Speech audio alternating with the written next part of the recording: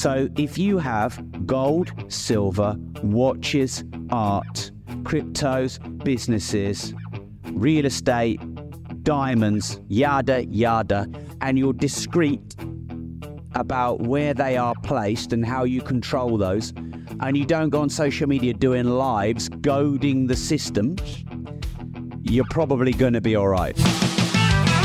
All right, welcome to another episode of Life Talk. I am so excited today because it's been 2 years that Rob Moore, who's in front of me right now, said, Jesse, I'm going to come see you. And he's here right now. You know, we've done, I think, 2 podcasts. We've done a couple lives. It's been a long time. You didn't even know I moved to Marbella. You didn't even know my office was here. You didn't even know I had an agency here. No, I was here and you just messaged me out of the blue going, bro, you're in Marbella. Why aren't we meeting up? I'm like, yeah, Luke mentioned it. And I'm what? Yeah. And you didn't even know. No. So, but again, I'm so happy you're here. Very good to see you. You don't really need an introduction. I mean, we've done for the people listening as well, we've done a couple lives, we've done a couple podcasts, and the last one was 2 years ago. I listened back to it and there was so much value in it that I think for the people that haven't listened to it, please listen to that one first, because I want to elaborate on some topics from it. And back then it was the Clubhouse time, which is also the time that we met. And I want to ask you, how have you been and how are you now? Yeah, good. So the last 3 years has been an absolute whirlwind. 2020 BC, before COVID. Yeah. It's like you could really take life for granted. And one thing that COVID taught me was you cannot take life for granted. You must not take life for granted. You know, we were rolling, business was good.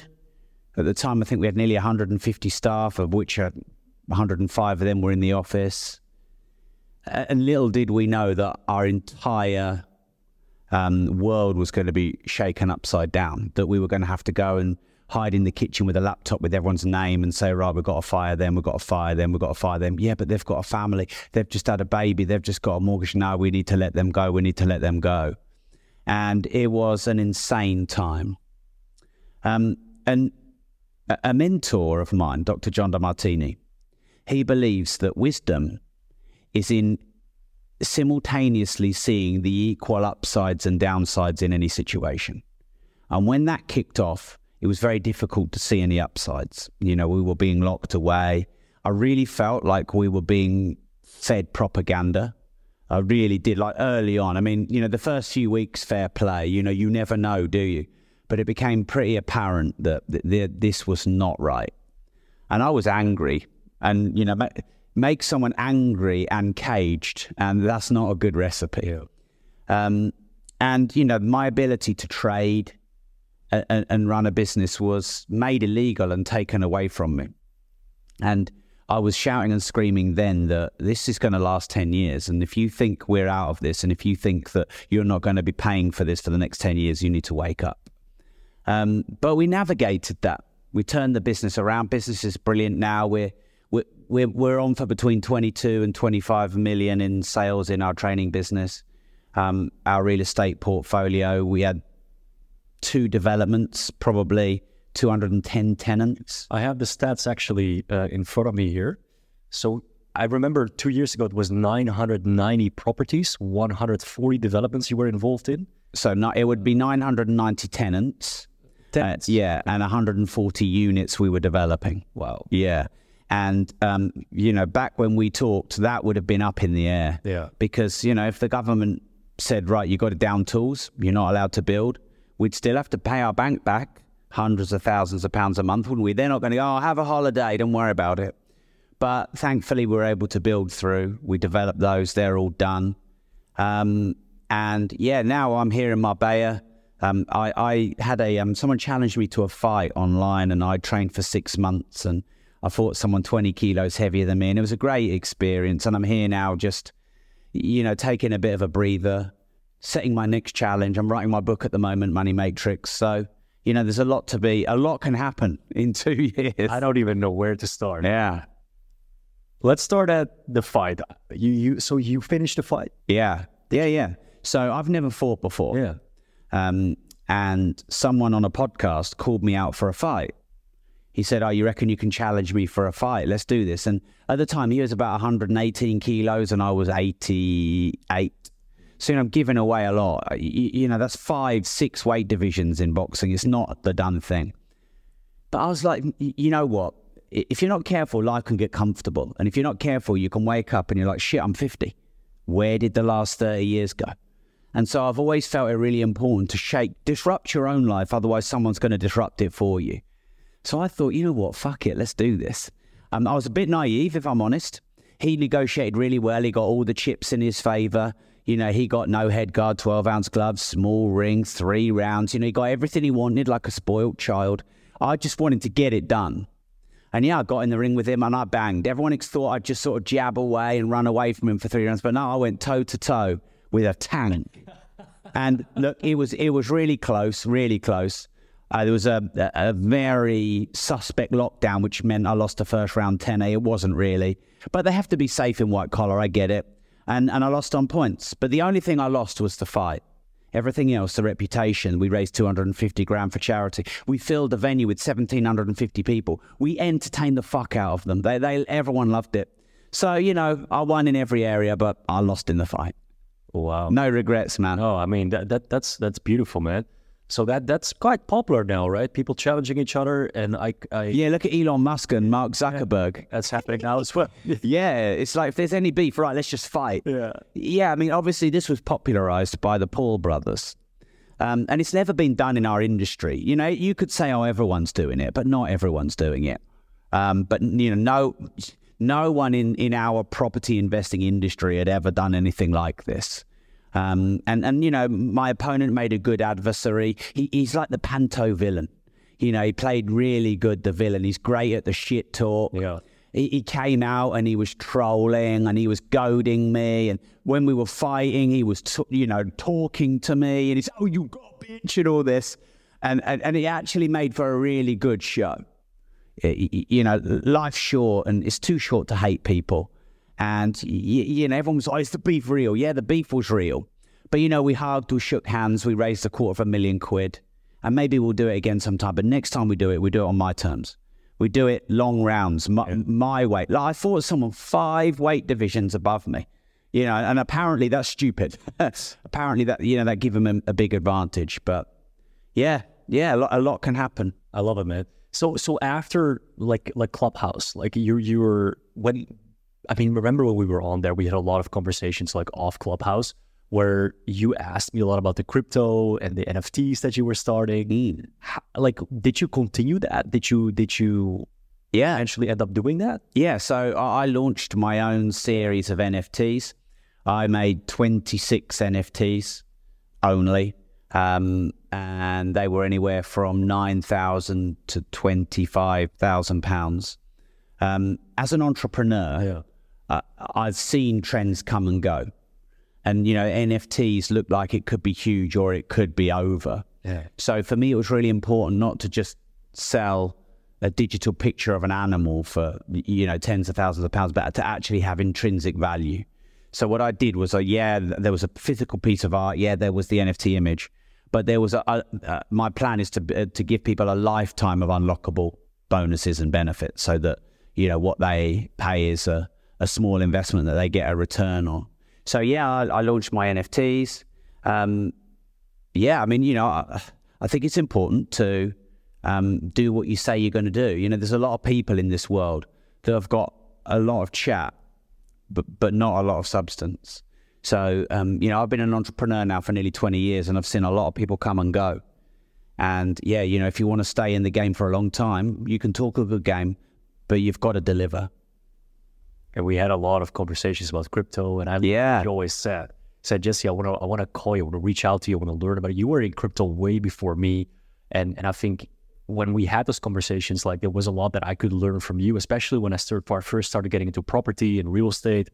I learned a lot from you. You were disruptive in the UK as like nobody else. And then we had these conversations, and you asked me like about crypto, and you even said like I could have 10x my net worth if I would have gone into Bitcoin, if I would have gone into this earlier. Yeah. And you understood very clearly like, hey, we need to humble ourselves and really understand that when there's people in our circle that are adapting early in certain projects or crypto or investments, that we need to sit back and listen and see what we can take from that. And I really love that you always did that. As somebody who's already like had made his millions and still like sit down and listen. Like, and even last week, I sat with one of my friends here in Puerto Banús. He's a billionaire. And when I always sit with him, I listen, and I'm truly inspired by the lessons that he has been given and now is giving to me. And I think that's always a very important approach that I always admired in you. And you always explained that even in our previous podcast, listening to it before, you said, "No, I gotta sit and listen." And you've been in this crypto game before. Have you actually, and this is my question to you, implemented some of the things we talked about? Have you allocated some of your fiat currency into cryptocurrencies? Yeah, so this is a really pertinent time to discuss this, because I'm currently about halfway through my new book, which is called Money Matrix. I've written 18 books, and I'm more now specializing in the subject of money. Yeah. And we're going through, I think we're on the edge of a revolution. You know, there's talk of a digital central currency, which I would absolutely resist. I would resist at all costs of central digital currencies. So on the one hand, you've got the government. What's happening in China? Is it like where you have it all like? Well, I mean, let's wait and see. Yeah. But, you know, there's a lot of talk about it. And for me, that ends badly for most of society. So you've got this sort of struggle and this revolution between centralization and globalization, and then decentralization and a fight for freedom. So a central digital currency would be a move towards centralization, and Bitcoin and other cryptos are a move away from centralization towards decentralization. And generally, you anarchists and people who believe in autonomy and freedom are the people that start these independent currencies. So we're at a really disruptive time where you're going to look back and you're going to go, shit, do you remember 2020? You know, do you remember 2023? Now, so there's a lot of emotion. Yeah. The problem with emotion is it makes you do stupid things. You know, I had dinner with someone in Marbella, actually, the last time I was here, and he said, I've got 100% of my net worth in crypto. And actually, it's in one cryptocurrency. I think that was me. It's not you. It's not you. But I mean, that is Hex, the currency is. Yeah? Oh, yes. Yeah. And honestly, I know what you're talking about. That's fucking kamikaze to do that. It is kamikaze to have all of your wealth in one platform, one bank, one asset. What if you had all your wealth in FTX and then bang, Sam Bankman-Fried goes and, you know, spends it all? So I think that if you want to be successful, you've got to know what you know and know what you don't know in a very self-honest way. Because a lot of people, they're either too humble, i.e. they think they know nothing when they actually do know something, or they're too arrogant when they think they know more than they do. And if you can be self-honest and go, do you know what? I'm good at that. I'm not good at that. It's okay. You know, I'm not arrogant by saying I'm good at that. Yeah. And, you know, I'm not useless by saying I'm shit at that. So, you know, I know much more about traditional assets. I'm older. I'm 44. I know much more about traditional assets than I do these new disruptive assets. So I'll go and find people who know about these more disruptive assets. The problem when you've got new assets and new disruptions is you've got people who know a bit and they're fucking dangerous. You know, you've got 19 and 21-year-old kids becoming 100 millionaires and billionaires in crypto. And, you know, it's like these kids who go around on podcasts who are 21 years old giving dating advice. Like if you want relationship advice, speak to a couple who are 80 years old. You know, speak to a couple who've been through it. Like a 21-year-old does not know shit about holding down a long-term relationship, but people think they do. So there's all this shit you've got to filter to work out where the truth is. So if you want to build vast and lasting wealth, there are some fundamental rules. Then there are stages to it. You need to be able to make it. Once you've made it, you need to be able to manage it. Once you manage it, you need to be able to multiply it. And then once you've been able to multiply it, you need to be able to maintain it, ensure it. So making it is getting into new business models, new asset classes, of which, Bitcoin, Ethereum, Hex, NFTs, all of these is one of them. But that's only one stage, because anyone can make $1 million and lose $1 million. So since all these new cryptos came about, I did invest a bit more into Bitcoin. And I did diversify into, let's say, about 3 other cryptos, Ethereum, Hex, and then a couple of more speculative, what you might call shy coins. But understood that at my stage in life and my risk threshold, it should never really be more than 5%.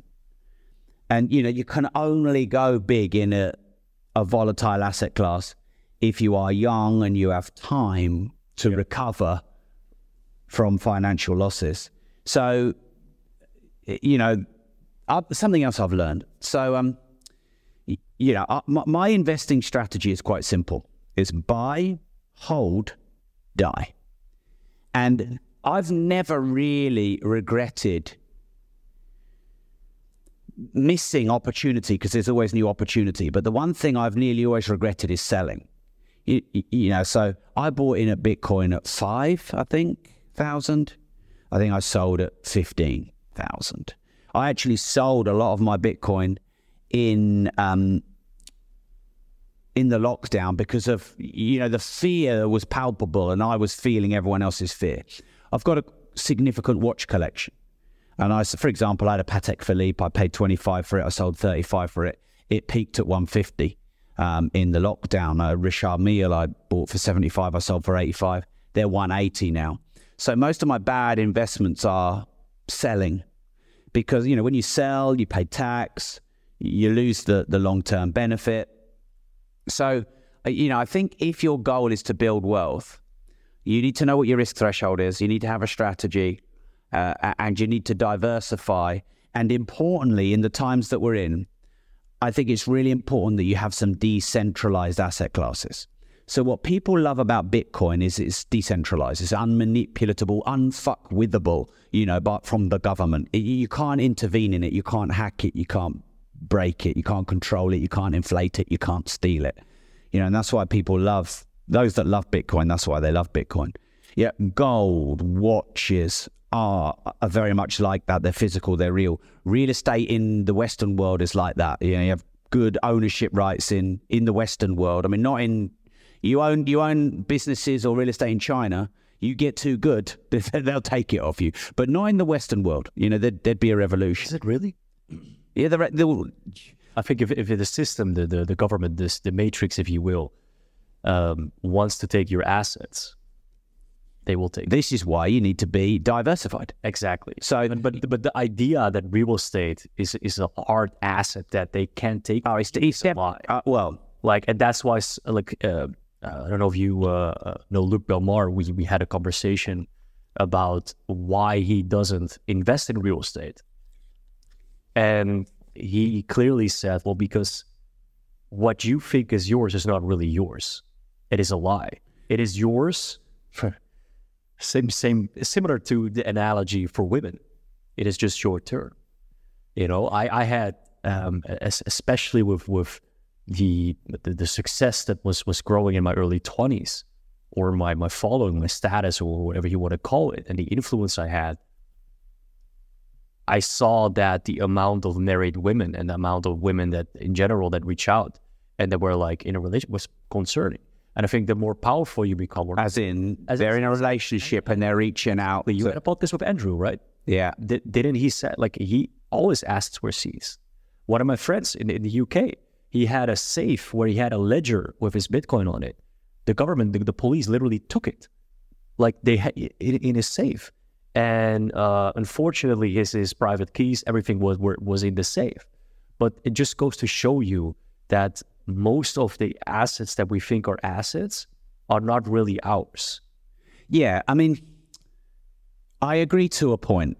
I think context is really important. If you live in a developing state in Africa, yeah, someone can just come and murder your tribe and rape your wives and take all your loot. They can. But there are some civilizations that are more civilized than that. And I think if you're not careful, you can become so skeptical of everything that you end up taking undue risks or end up... Yeah, so in the UK, property ownership rights, you know, technically you could argue, you know, that the king owns all the land and the property. Technically, you could argue that. But if the king were to recall all the land and the gold and you were to own nothing and be happy, immediately they would be murdered. There would be riots and a revolution. So that's not going to happen. You know, money and assets are built on trust. And currencies and any kind of asset is only worth anything while there is trust. And once that trust is gone, it is worth nothing. So, you know, many societies and empires would break and would crumble if these extremities came into play. So, but it's happening. It depends. But it depends where you are. It's not happening in the UK. Oh, I know, but it happened to my friend. It's happening in the US. No one I know in the UK is having their real estate confiscated from them. I mean, the system. If you go against the system, and the police will come, and again, I think it depends. You have allegedly been accused of some criminal activity, true or false, they will come and seize it. Yeah, I mean, yes, in extreme cases. Andrew Tate, Nigel Farage, people who are publicising paedophile rings or whatever. You know, if you are that well known and become that powerful, these things do happen. They're not uncommon. But there's a way to build wealth and not expose yourself to that risk. And I believe that is decentralization, which means you spread your wealth across as many assets as you can, and ideally, most of which you control. So in some ways, we're coming to the same discussion point. Yeah. So if you have gold, silver, watches, art, cryptos, businesses, real estate, diamonds, yada, yada, and you're discreet about where they are placed and how you control those, and you don't go on social media doing lives, goading the system, you're probably going to be all right. Yeah. You know, because these people, you know, who are essentially attacked or confiscated of their wealth, I believe they've probably had some warnings. You know, if you think about, imagine you're Andrew Tate and you figured out how to go viral on social media, which is to make very controversial statements and polarize people. I imagine you do that and you get warned. I mean, he got banned. Well, there you go. You know, the shadow bannings, the cancelling. You know, there's probably an email that comes somewhere. There's probably a like, you're getting too big, motherfucker. You need to shut up. Yeah. And it's very difficult, I believe, how do you know where the line is until you've crossed it? And I imagine if you're gaining vast wealth and success and notoriety by being controversial and divisive, how do you stop? That becomes an addiction.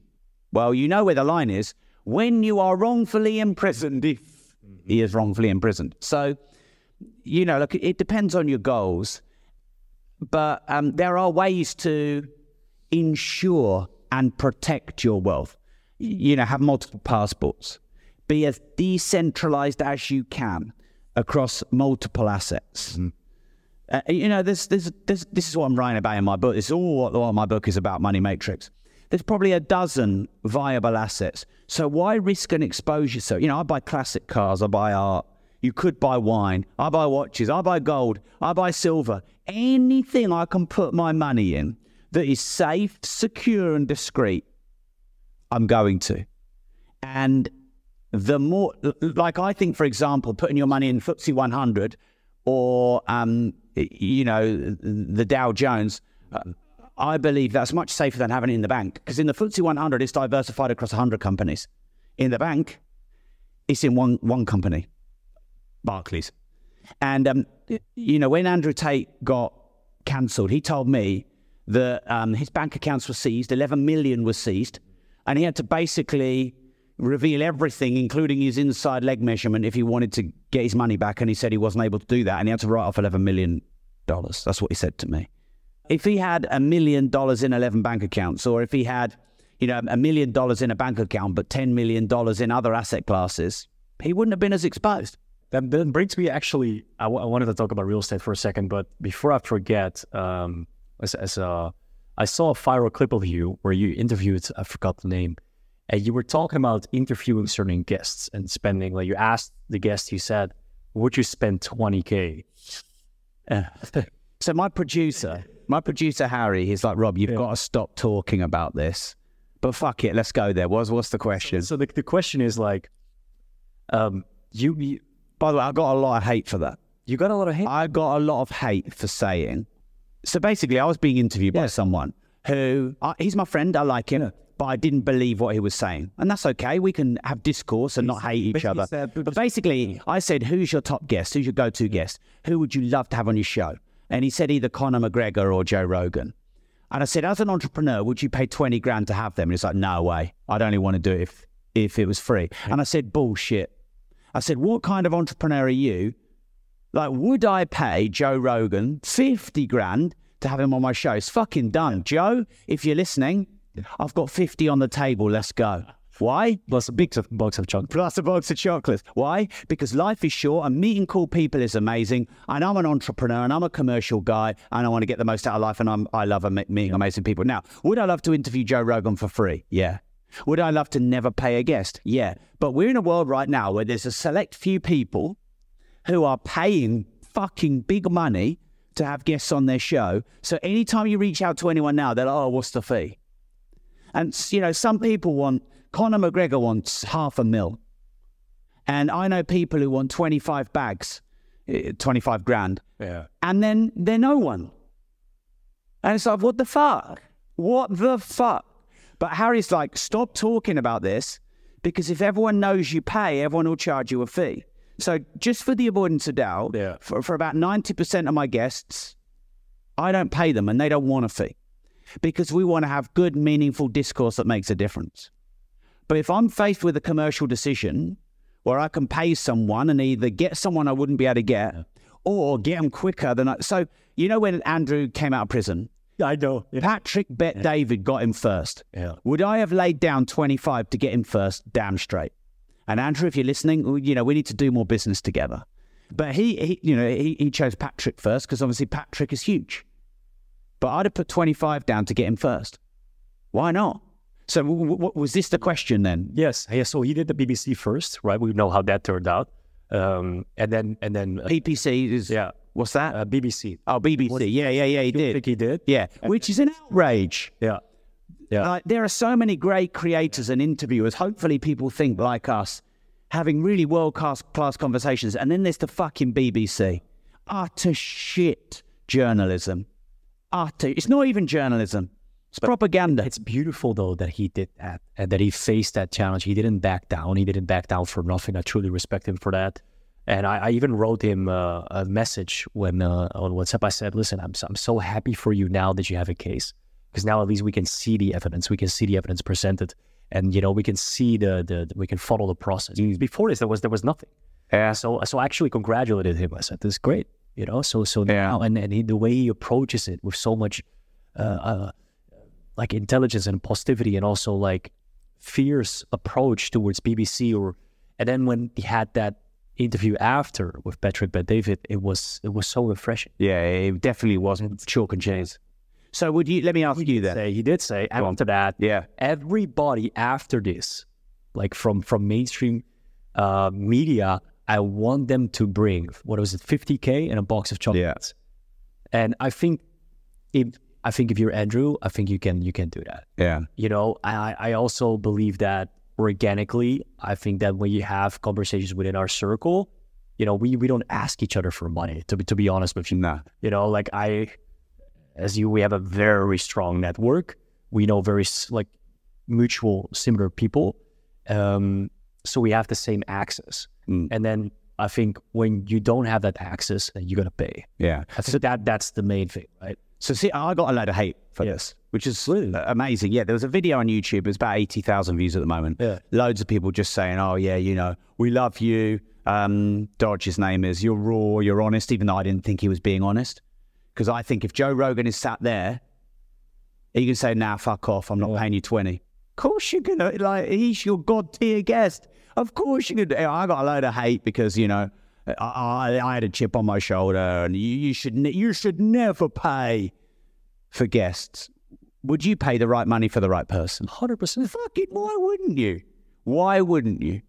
It's a commercial decision. Yeah. It's an opening of doors.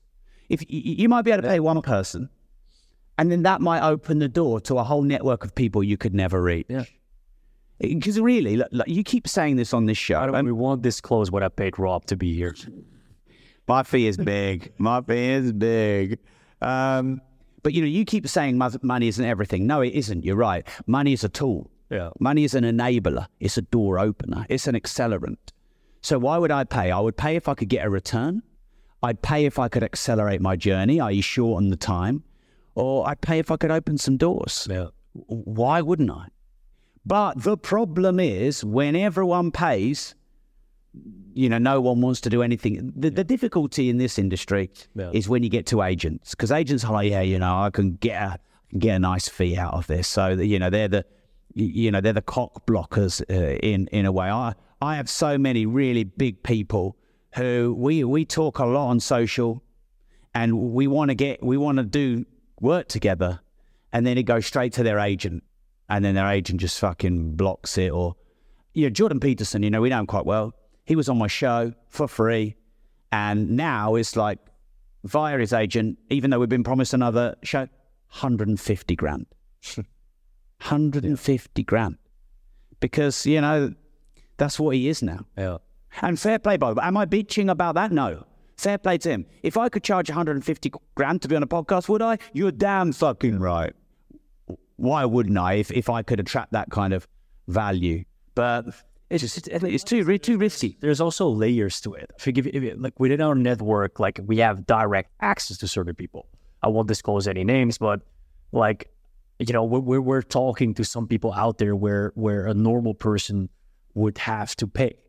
You know what I mean? And we can directly get access. But then again, even like you said, like Jordan that you had personal access to, now even has an agent in between. Well, he's bigger than God now. That's the thing. Yeah. When we had him, you get to a certain level, like you said, Joe Rogan. Yeah. Like that's a level that even within our network, we're going to have to pay off. Yeah. In fact, he's not even going to do a podcast. Yeah. You're going to come on his podcast. You know what I mean? Well, this is the thing as well. You know, things are more desirable when you can't have them. Yeah. So as much as it's frustrating, it's just the game. Yeah. Yeah. Last thing I want to touch on, because we're out of time. It's lunchtime. Yes, I'm exactly. going to get kicked out of Luke's studio. Yeah. Big shout out to Luke, shouldn't we? Let's shout out to Luke for letting us. Shout out Luke. So we're smoking a cigar next week. We're going to do a podcast together with Luke as well. I'm going to go. So you're going to come here and smoke cigars and chat shit. Exactly. This is what the world seems to want at the moment. Exactly. So last thing, real estate. Are you investing in Marbella real estate? No. Thinking about it? No. Why not? Because I don't know the area. I really believe. For me to educate you on it? Yeah. I mean, look, like I said earlier, I think self-awareness, wisdom, if you want to call it that, is knowing what you know and knowing what you don't. Knowing what you're good at, knowing your lane, knowing your skills. Yeah. And, you know, hubris is knowing a little and thinking that you know a lot. And here's what I know. The more local you invest in something, the more control you have over it. Management, maintenance, legalities, blah, blah, blah. Prices, sold prices. You get tipped off the best deals first. And we've spent 17 years building that in Peterborough, which is just outside London, whereby now there's essentially 3 big players in Peterborough who are buying up all the big real estate, and we're one of them. If I come to Marbella, I've got to learn all that shit all over again. And this is the thing that people don't understand about real estate. There are some things that you can learn that's learning about psychology, learning about interaction and communication and human relationships. This is a global language. Real estate is a local business. So I'm not really interested in going through that continual learning process, because you have to lose a bit of money at the start, you have to make some mistakes. So the way I've built my business is buy as much local real estate as I can and build a massive empire. And then if I want to travel the world and stay in the finest places, rent them. Because here's the thing, we all think, oh, wouldn't it be amazing to live in Cayman? Oh, that's my dream. So I went to Cayman and we rented this like frickin' crib, and it was beautiful. And we loved it. It was like 30 grand back then for a week or whatever. And by the time we went back the third time, we realized there's fucking nothing to do in Cayman. It's so small. There is nothing to do. But imagine if we'd spent 10 mil, on a crib there, or bought a load of real estate there. So I like to own locally and have vast amounts of passive income so I can rent globally. That's my plan. I love that. Thank you so much for coming on, man. I appreciate that. Always a pleasure. So where can people find you? So I have a podcast called Disruptors. I've written a lot of books. Probably the most popular one is called Money. Good to read that before my money book, Money Matrix, comes out. And then on any social, I'm on all socials. Rob Moore. Love it. And by the way, he had amazing guests on as well. One of them is Floyd Mayweather recently, I think. Yeah, we've had him twice. Tate. Yeah. Second time coming soon. Watch this space. Going to break the internet. Yeah. I just must not spar with him when I'm out there. Yeah. Apparently he's beating people up for fun, taking his anger out on, shipping these people in. Still spar with Luke, though. Luke, if you're listening. Well, I mean, Luke was covered in bruises from sparring up with Andrew. Like bruises all over his arms. Yeah. Luke's a big fucker. Yeah. I know. That's. I mean, I like to be challenged. Yeah. So, but thank you so much, and we're gonna let's go and eat. Have some lunch.